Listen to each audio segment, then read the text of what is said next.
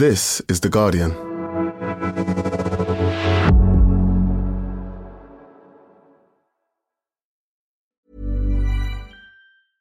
Finding your perfect home was hard, but thanks to Burrow, furnishing it has never been easier.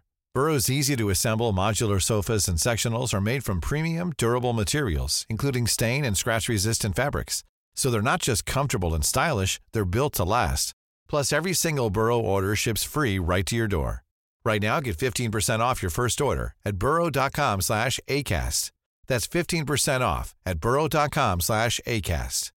Hey, I'm Ryan Reynolds. Recently, I asked Mint Mobile's legal team if big wireless companies are allowed to raise prices due to inflation. They said yes. And then when I asked if raising prices technically violates those onerous two-year contracts, they said, "What the f*** are you talking about, you insane Hollywood ass?" So to recap, we're cutting the price of Mint Unlimited from $30 a month to just $15 a month. Give it a try at mintmobile.com/switch. $45 up front for 3 months plus taxes and fees. Promo rate for new customers for limited time. Unlimited more than 40 gigabytes per month. Slows full terms at mintmobile.com.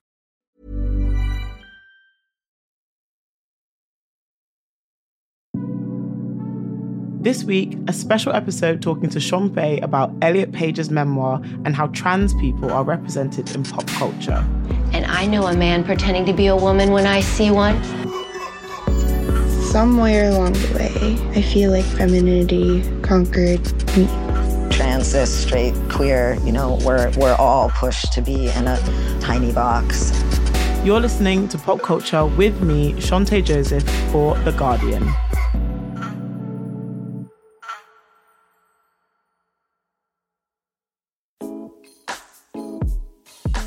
Everyone has been talking about Elliot Page's groundbreaking coming-of-age memoir, Page Boy. Elliot is one of the biggest celebrities to have transitioned whilst in the public eye, and this new book doesn't hold back. But it made me think about the representation of trans people in pop culture and how much that has changed. This week, we're speaking to Shon Faye, a writer, podcaster, and aspiring comedian, and someone that I look up to so much. I have an audience that have primarily encountered me through my book, and I know that they don't know that I'm funny because it's not a lol a minute. Shon hosted a special Q&A with Elliot at the South Bank Centre, but we started by talking about her own book, The Transgender Issue, An Argument for Justice.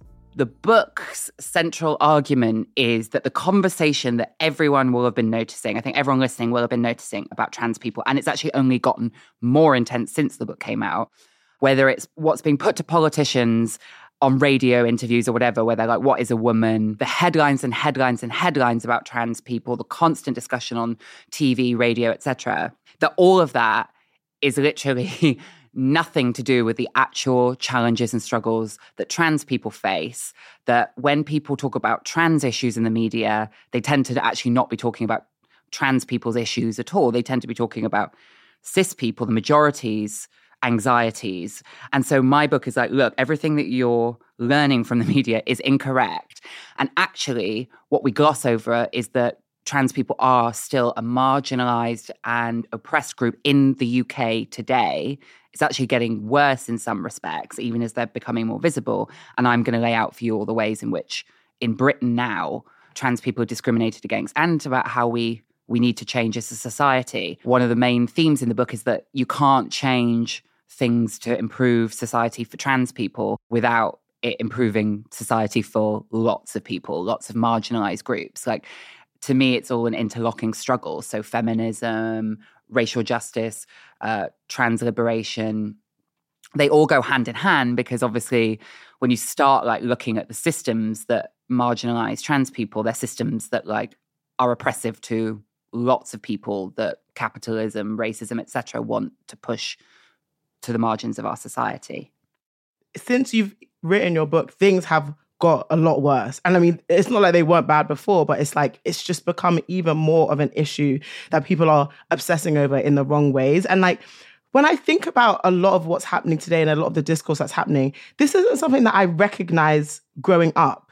Growing up, I didn't Like it wasn't like, oh my God, trans people, like that never existed. And it feels like something happened, or there was some sort of turning point that made this a really, really topical issue that loads of people started to wade in on. I mean, I'm sure if you're a trans person, you would have noticed this forever. But in terms of it being this huge issue on the political agenda that politicians are being asked about, this all feels like quite new. Yeah, totally. I mean, I think you're correct completely. It's reached a kind of fever pitch that is completely unhinged with a lot of the discourse that's going on. Like you and I are speaking at the end of a week where Keir Starmer, who's the leader of the opposition, was forced to comment on a story that was largely false about young people who are identifying as cats. And that is unprecedented. I think there's lots of different factors that have come together. So specifically on the trans front, is I think some of the more privileged trans people who could blend into society perhaps would have previously benefited from a degree of invisibility, that no one was really thinking about trans people. There was sort of signs that people knew trans people existed. They would pop on TV occasionally, but society just wasn't that bothered, and they were considered a very, very fringe group. But what started to happen, I think, in the late 2000s and throughout the 2010s is because of social media. We saw like lots of social movements, but certainly trans visibility was one, that there was an explosion in trans people being able to take up platforms for themselves, talk amongst themselves, organize in new ways. And that led to huge leaps forward in terms of visibility, which is obviously great on one front, but often, as throughout history with any kind of group that's been historically kind of brushed under the carpet, oppressed, marginalized, etc., is when there's sort of more visibility, there's a backlash. And so there's been a huge backlash to the increased presence of trans people in public life, in media. And then I think alongside that, there's growing changes that we've just seen in our politics and our media culture, the rise of fake news, this growth of this huge right-wing ascendancy, which we can see in the likes of like Donald Trump, Boris Johnson, Brexit, and alongside that, like huge misinformation. And alongside this, huge austerity, people getting poorer. So now in this lead up to the next general election, we're going to see a lot more about trans people, unfortunately. Trans people, migrants on small boats, these are kind of touch points that the Tories can use to distract from the fact that like everything in this country is like bleak for everyone except the super rich. You recently interviewed Elliot Page at the South Bank Centre. You're interviewing him about his new memoir, Page Boy. How did that come about? And have you met Elliot Page before? So he actually read my book when it came out in the US. He actually just picked it up in a bookstore on the Upper West Side randomly, which is great. He posted about it on Instagram. And then I was going to New York just for like a holiday. And I agreed to meet Chase Strangio, who's a lawyer at the ACLU. He's fighting a lot of the anti-trans bills that Republicans are introducing across the US. I messaged him being like, I'm going to be in New York. Would you like to go for dinner? And he was like, do you want to go for dinner with Elliot Page? So I met Elliot at that dinner, and I asked him, his book was obviously due to come out, and I was asking him how he felt about it, and he was quite anxious about it. And I, shared with him that I was really anxious before my book came out, but actually the process of releasing a book is quite good for your sense of hope, because you do loads of events, loads of trans and queer people turn up, and you actually feel quite calmed, because social media is so horrible often that like the real life experience of like having these conversations and doing these events makes you feel better about the state of the world. And he was like, well, I'm actually coming to London. And I said, well, do you want to do an event together? And then he recommended me for the South Bank, which was great. Yes. I was desperate for an in there. For me, like, obviously, I appreciate the big platforms of like cisgender media, liberal arts institutions, all of that stuff. But I just do think it's really great when people get to talk. If you share a sort of minority experience, or, for me, other trans artists, writers, I like to collaborate with them. And that's where I actually feel like I'm most challenged, most interested, most engaged. And I thought, like, for someone like Elliot Page, who is so famous and kind of had this unique experience of becoming the most famous trans man in the world overnight, which must have been terrifying, it was to give him the opportunity, to be like, I think when you're interviewed by another trans person, it doesn't mean that I'm like better than any other interviewer, but I think there's certainly a sense of like, you know, the questions that every trans person who writes a book gets asked that are really boring. You know, if you've written a book, you want to talk about the process of writing that book. And obviously his book was about his transition and how he feels like he's kind of fully living his life for the first time. Were there any parts of this story that kind of struck you personally or that you felt like you could connect with? There was lots that I could connect with. I found it really interesting that he spent a lot of time talking about his history of like relationships and about how, especially obviously prior to his transition, you know, that he often sought out romantic relationships to kind of complete himself because he knew something was off and something in him was unfulfilled. And obviously it was more to do with gender, but he hadn't quite worked that out yet. So he would seek it from other people, from girlfriends.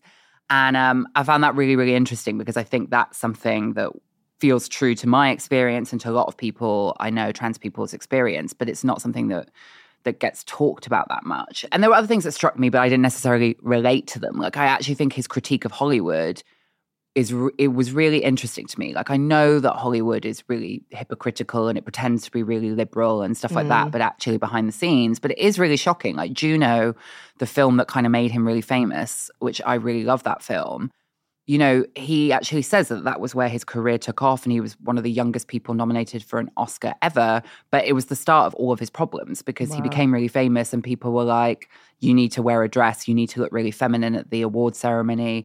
No, you can't come out as queer. Like, it was actually kind of life-ruining, but it looks like the dream, doesn't it? Like, oh, you're an Oscar-nominated star.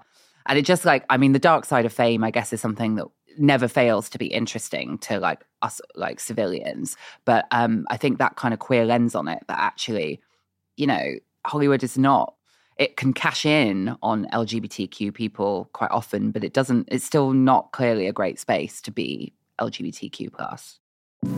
Let's take a hot minute, and when we come back, we'll look at some of the past examples of trans representation in pop culture.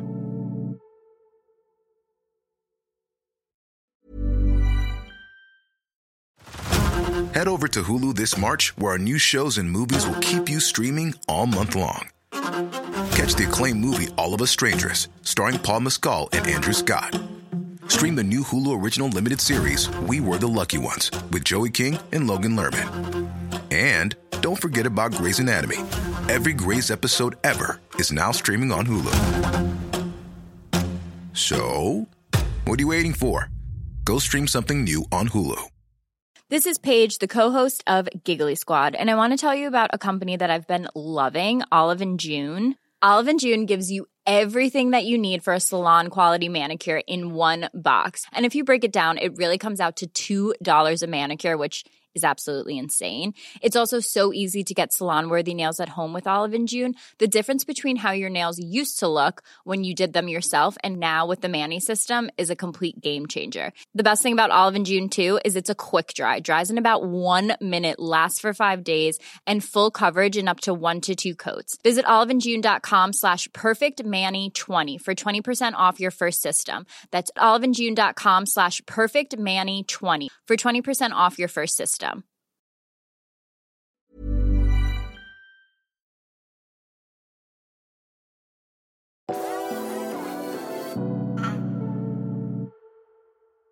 Welcome back, gang.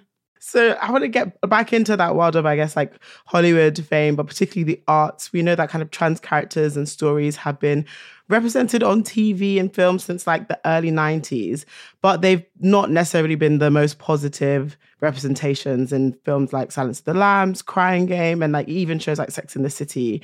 It's a forward-thinking series and it has covered issues that women go through in quite, I guess, like positive ways that other shows haven't, but there is an episode called Cock-a-Doodle-Doo and Samantha is really hostile to some women near her apartment who are like trans-coded. I am paying a fortune to live in a neighborhood that's trendy by day and tranny by night. Tranny? Transsexuals. Chicks with dicks, boobs And the episode basically ends up with them all having a drink, but it feels like it kind of perpetuates a very one-dimensional image of like trans people. Do you remember watching TV and film in this era? Yeah, it's interesting because in some ways, the trans women who are depicted do have like senses of humor, and by the end there is like some humanity for them, but the language used about them now is just like quite shocking to like people's ears in 2023. I remember bits and pieces of trans representation growing up in the 90s and 2000s. And actually, because it was generally so poor and the way that trans people were presented was not how I now know trans people actually are, or indeed those people who were on TV at that time, they probably often would make a pact, you know, with the devil, really, with whether they did like Jerry Springer or they did a Channel 4 show or they did a reality show, is that like you kind of agreed to be like objectified, sensationalized and misrepresented in some way for the hope of maybe kind of breaking out and becoming a bit of a celebrity. And so false was it, like the emphasis on surgery, the emphasis on, you know, fetishization and the kind of hints that trans people were basically weirdos and freaks. You know, that undercurrent underlay, or that I didn't actually see myself identifying with those people. Like it was actually a block to me accepting myself as trans, because I was like, well, that doesn't seem like me. There were a couple of times where, so I remember Dana International, who won Eurovision, because that was obviously a trans woman who just did something that wasn't about, you know, it was really well known and publicized that she was transsexual, but she like won Eurovision. She was there for singing and doing kind of like a fab campy song. Nadia on Big Brother. The winner of Big Brother 2004 is Nadia! And she, again, like won, which is real. What one thing that fascinates me about that was 2004, that she won Big Brother. And, you know, that was by public vote. And what is surprising and depressing to me a little bit now is I don't know that could happen in 2023. I can't imagine a trans woman like being voted a winner like by millions and millions of the British public. And I think that was, like you said at the very beginning, it was because it was from a time where people weren't having all this like nonsense and this propaganda filling their heads. So actually, once she was in the house, and it's obviously the format of that show meant that you just observed someone over several weeks, the fact that she was trans stopped being an issue and people just started to see her as Nadia and as a personality. So I remember that because that was the first time I ever really sort of like related to a trans person who wasn't being sensationalized, because she was just in a house interacting with other people. And do you think it's different today then? Do you think that what we have out on TV and in film feels a bit more accurate? Or does it kind of feel a bit like, I don't know how to describe it, when you kind of like, you want to present to the world that, you know, this piece of art is like progressive, is forward, and we have like a trans character here, but you're not really giving this character much depth. They're just kind of there to make a point of you being someone that is progressive. I think there are some really good representations on American TV, especially. So Euphoria, I think Hunter Schafer in Euphoria, I think she's an incredible actor. The character, Jules, as well. Like, you know, it's the biggest teen show for Gen Z, and one of the lead characters is a trans character and obviously played by a trans actress. And I actually think there are some moments with that character. There are some monologues that character gives about her relationship to femininity, her relationship to her body, and her relationship to like sex and men that I had never heard in the words of a trans character before, and literally feel like they were part of my internal monologue. I've always thought of puberty as like a broadening or a deepening or like a thickening, which I think is like why I was always so scared of it, you know? Because in my head, women were always like small and thin and delicate, and so like the thought of puberty, like this irreversible, forever metamorphosis, was just like terrifying. That when it happened, I'd just like end up on the other side, stuck. And I think that's because often I think Hunter Schafer helped write them. And I think it, to me, that feels quite groundbreaking because, you know, when I was growing up, it was like Gossip Girl. And now it's like, Euphoria, to me, to have like a trans character at the center.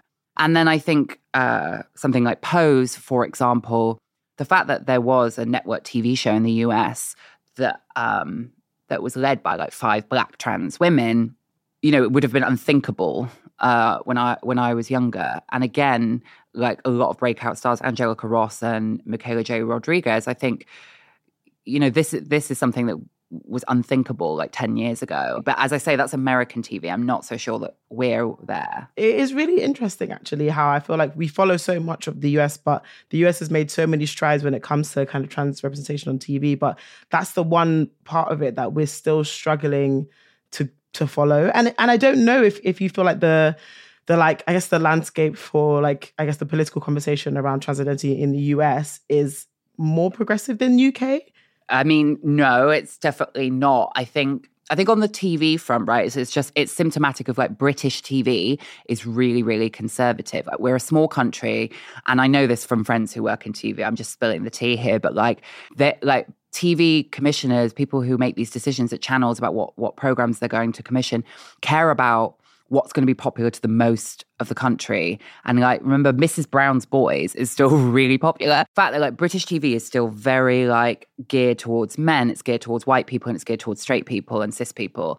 Yeah. In terms of America and whether it's more progressive, no, it's not. I think the way in which transphobia looks in America is a bit different to here. It's a little bit more clear cut. Is that in America, it's like Republicans and the right wing and the Christian right, you know, they're anti-gay, they're anti-cisgender women, they're anti-abortion. They're also really, really transphobic. And it's kind of easier to know who the enemy is if you're on the side of progressive. It's like, not that the Democrats are always that great, but like there's a clear binary left or liberal right split.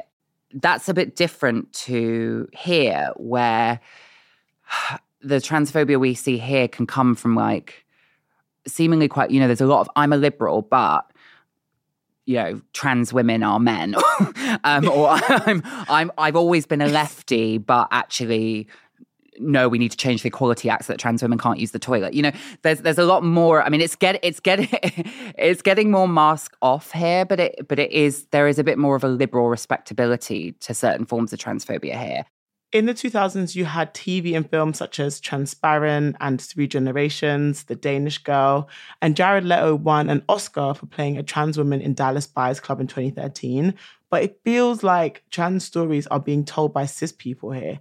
How problematic is that? Because even before, you kind of mentioned that when it came to Euphoria, you felt that like Hunter Schafer was definitely having a say in these monologues, and that's why they were so compelling and they were so relatable. But where that inclusion isn't kind of transparent, or where people aren't able to be in the room to help with whether it's scripting or production, it then just kind of feels a bit off. It's funny you mentioned The Danish Girl. I once, not that long ago, bumped into someone in Soho and he was like, sorry. And then I looked and it was Eddie Redmayne. And I thought, are you apologizing for bumping into me or apologizing for playing a trans woman? No. But like, I mean, that's the thing, right? So he's like, he actually has, I think he has actually said that he wouldn't necessarily do The Danish Girl now. Until very recently, when I was growing up, a lot of times when it was like film, the trans women were played by male actors. I think it's about the sort of stories that are being told about trans characters, is that it's often focusing on the kind of physical aspects of transition. So they think, cis people will be like, let's cast a cis man because then we can really see the transness, because this is like, you know, basically someone that hasn't affected any kind of transition at all. Whereas in reality, you know, that's what I was saying about like Pose, is that if you look at all the women in that, like, that's like reflective of at least a certain type of trans experience that's like, you know, years into transition or whatever, that trans women just go around being women. And I feel like there's some really strong visual cues there that are lost when you're always casting men. Why do you deserve to be the fresh face of 1990? I don't know. Because I'm a natural beauty.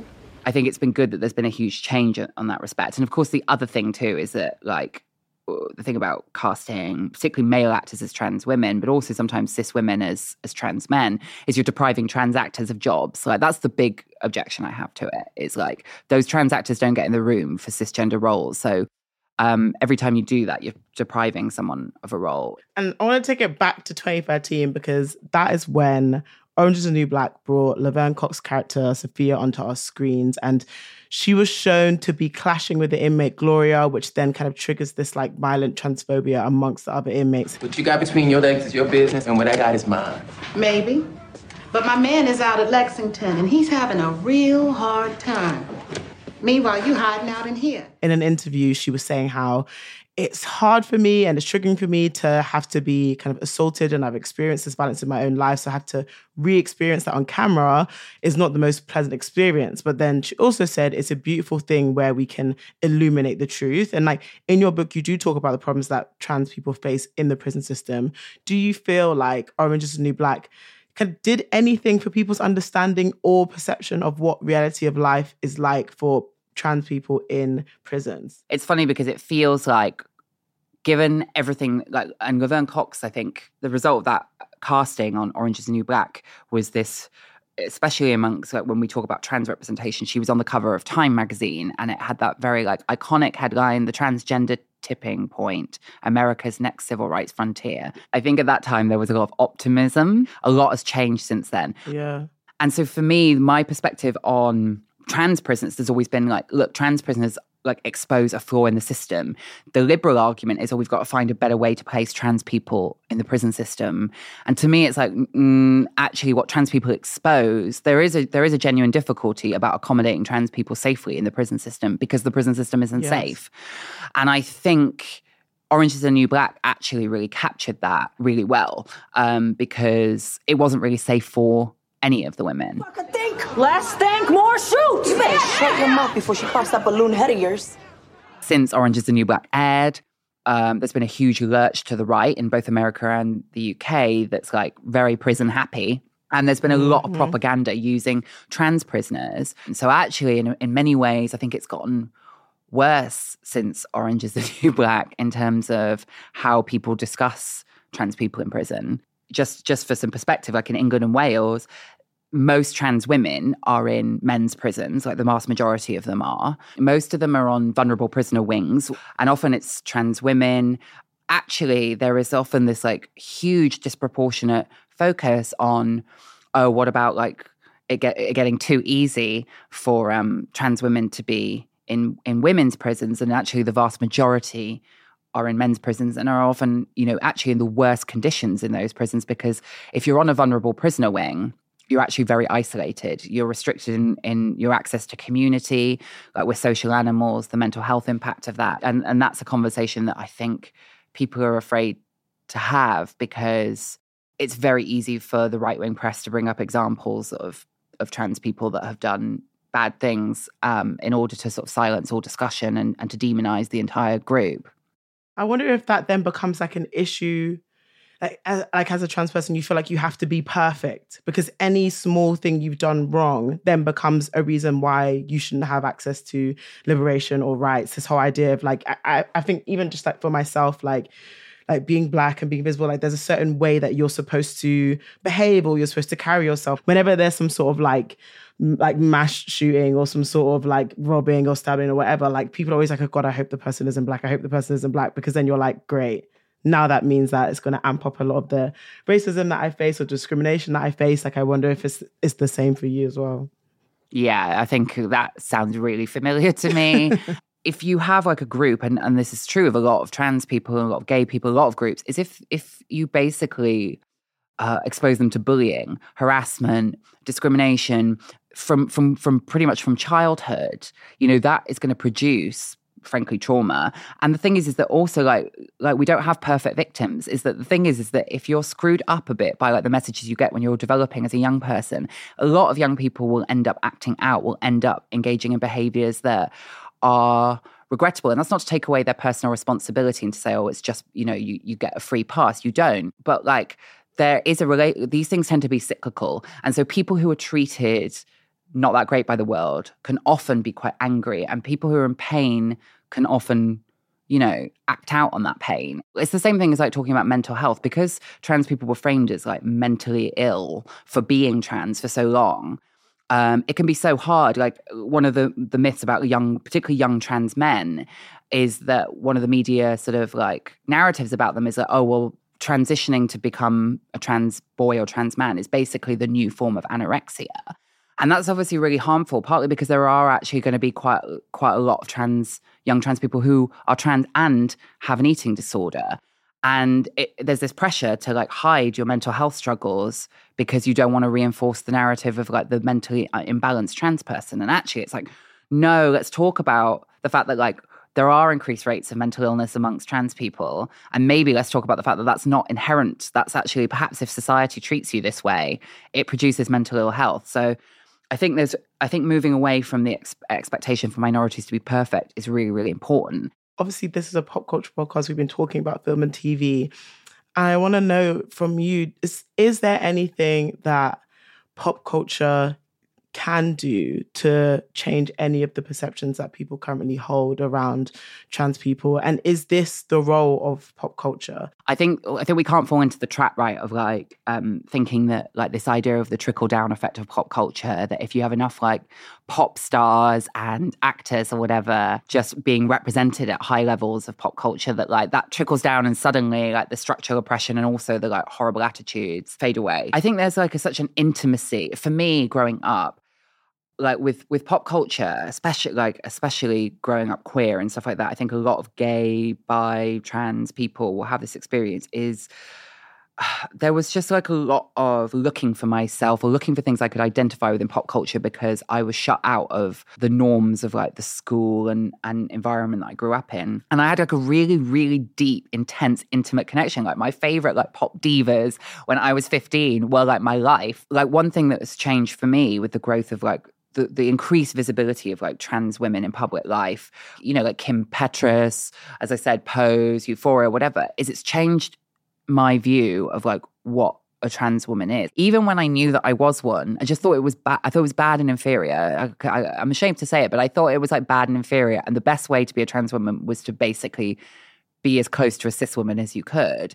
And now what's changing, like because of social media, TikTok or whatever, is that there's much more of a culture of like different types of trans women who are like open about being trans and not trying to hide it. I think that must just be so different for like especially younger trans people now. There's something to look to, and like you do model yourself a little bit on representations you see in pop culture when you're younger. And it's like, oh, I'm going to like style myself on this celebrity or style myself on this artist or whatever.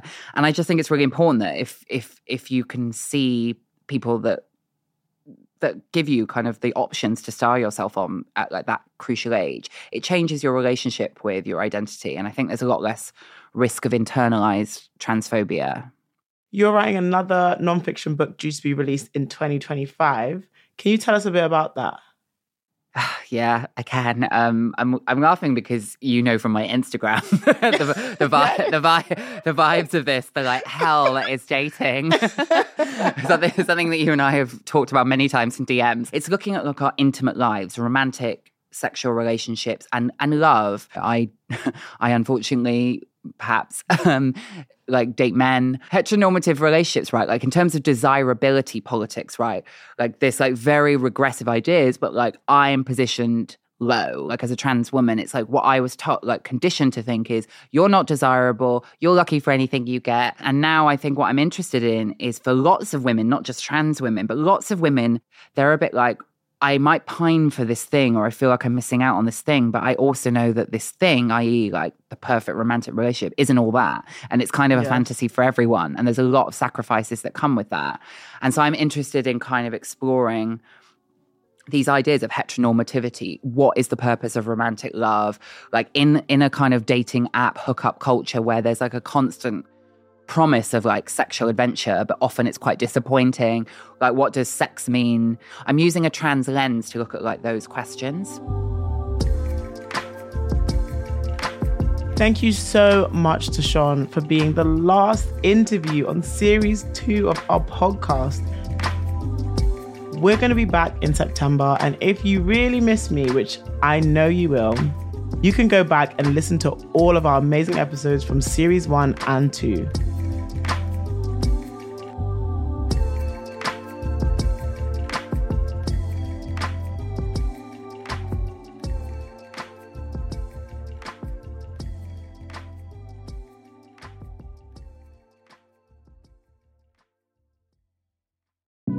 Before I let you go, I want to talk to all the writers out there.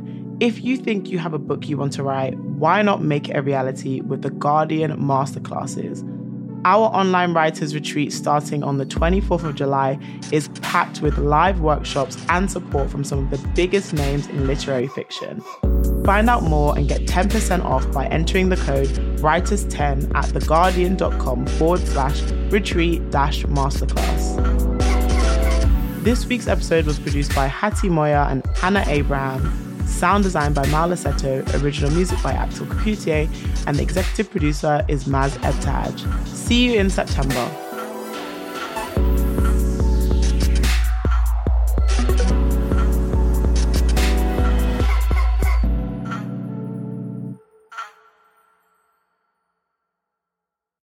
This is The Guardian.